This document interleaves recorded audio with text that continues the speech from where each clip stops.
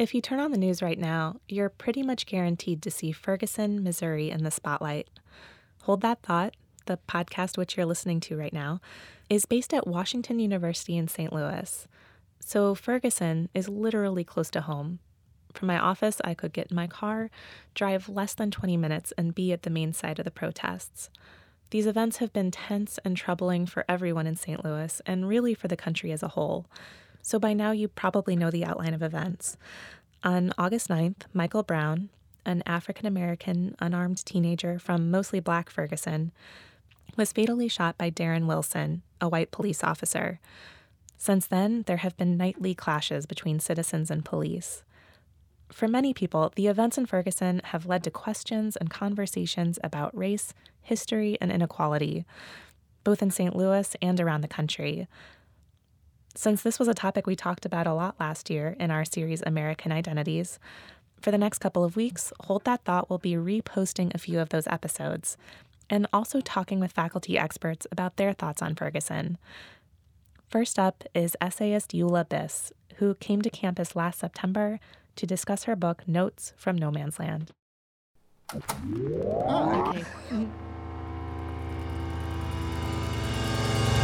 You're listening to Hold That Thought. From Arts and Sciences at Washington University in St. Louis. Hi, thanks for listening to Hold That Thought. I'm your host, Claire Navarro. So here at Washington University in St. Louis, every year in the summer, incoming freshmen are mailed a book and asked to read it before arriving on campus. Once they arrive, there are discussion groups, events, and an essay contest, all based around that chosen text. This year, the book was Notes from No Man's Land, American Essays by nonfiction writer Eula Biss. The essays within Notes from No Man's Land offer a personal and historical approach to questions about culture, race, and identity. And, as indicated by the book's subtitle, they are distinctly American essays. Biss joined Hold That Thought to continue our series on American identities.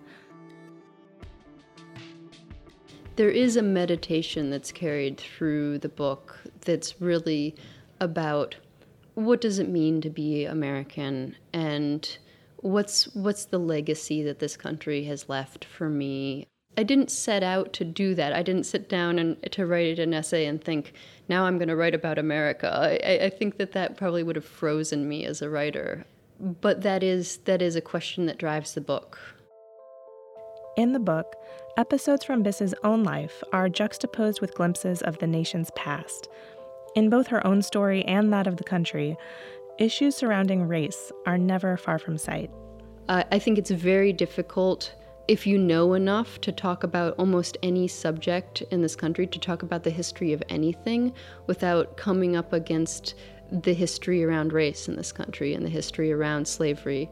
Even the things that we use as markers of our primary identity as Americans, all of those things, every aspect has been informed by our history and our history of slave trade and our history of colonization. It's written all over every piece of who we are. In some instances, the truth of this is surprising and even disturbing. The powerful opening essay of Notes from No Man's Land is called Time and Distance Overcome. It begins in the 1880s when, throughout the country, telephone poles and wires were being erected to bring a new form of technology, the household telephone, to the masses. I entered that essay kind of dazzled by what we had done in terms of creating an infrastructure to communicate with each other in this country. It's a massive feat, erecting all of these telephone poles and hundreds and thousands of miles of wires stretched across the country. It's still mind-boggling to me. And so I entered the essay from that place of wonder. Wonder turned to horror as Biss realized that even a simple telephone pole carries with it the history of racial violence in this country. In nearly every state, as soon as the telephone poles were erected, they began being used to lynch Black Americans.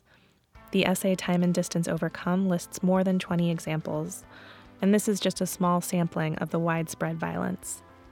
The kind of destructive forces in our culture, the forces that were driven by oppressive impulses, definitely found this tool and used it. At some point in that essay, I say nothing is innocent, and I really believe that. Nothing is. Everything has been touched by what has happened in this country and by the history there. Elsewhere within Notes from No Man's Land, the author's personal history is included. Biss has white parents and identifies as white, but like many Americans, her extended family includes people who identify as other races. Yet this isn't to say that her family life alone prompted her writings about race. I don't want to be seen as someone who wrote about race because I came from a kind of special circumstances. What I'm always trying to communicate to people is that I think any white person with their eyes open has an investment in racial politics. Part of this keeping one's eyes open is recognizing the no man's lands in this country and understanding that many Americans identify as not so much from being within a specific social or racial group, but as somewhere in between them. I think most people in some way fall between categories in terms of their identity or the way they live their lives or their alliances to other people wrench them out of whatever category they thought they belonged in. It's amazing to me that it still feels dangerous to intentionally inhabit that space and to speak from that space. So are these categories simply fictional?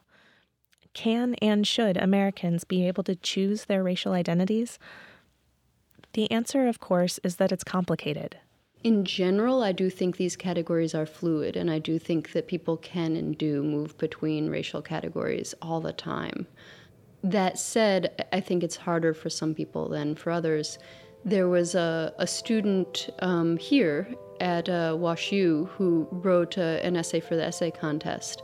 It was about the Trayvon Martin shooting, and he was a black student who was writing about his experience in high school when he experimented with trying to dress like the other people in his school. A lot of the other kids in his class were white, and he was a black student, and they were slouching their pants and wearing big baggy sweatshirts and hoodies, and he was dressing much more conservatively, much more kind of preppy, and he kind of wanted to fit in. So one day he dressed like the other kids in his class, and his mother wouldn't let him out the door. And she said, his complaint was, "Mom, other kids are dressing like this." And she said, "You can't dress the way white kids dress. It's not safe for you. You can't go out there looking like that." And he said he didn't really believe her until this Trayvon Martin shooting, and he saw, okay, this is what can happen to a guy wearing a hoodie who's just walking down the street. He can end up shot and dead.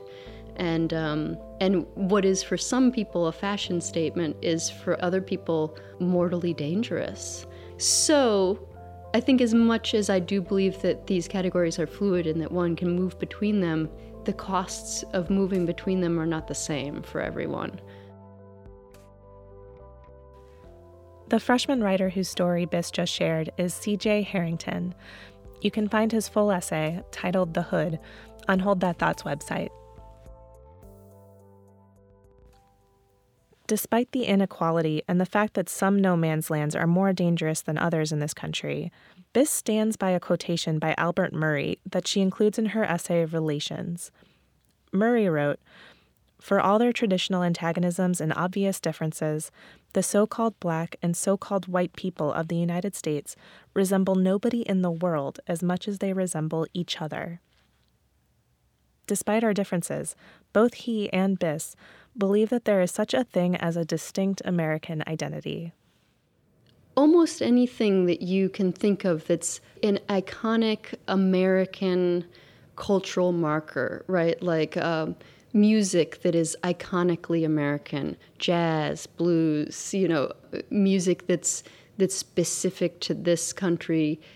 It's not just a product of African American culture, it is, but it's a product of many different peoples coming together. So, the route by which blues developed or jazz developed, when you look into the specifics of that, it's about immigrant peoples of the Appalachians coming into contact with former slaves and all different kinds of traditions and sensibilities are producing this music that is essentially American, that could only be produced in America, that could only come out of this peculiar mixing of traditions that happened here. I don't want to erase the fact that there's cultural specificity, right?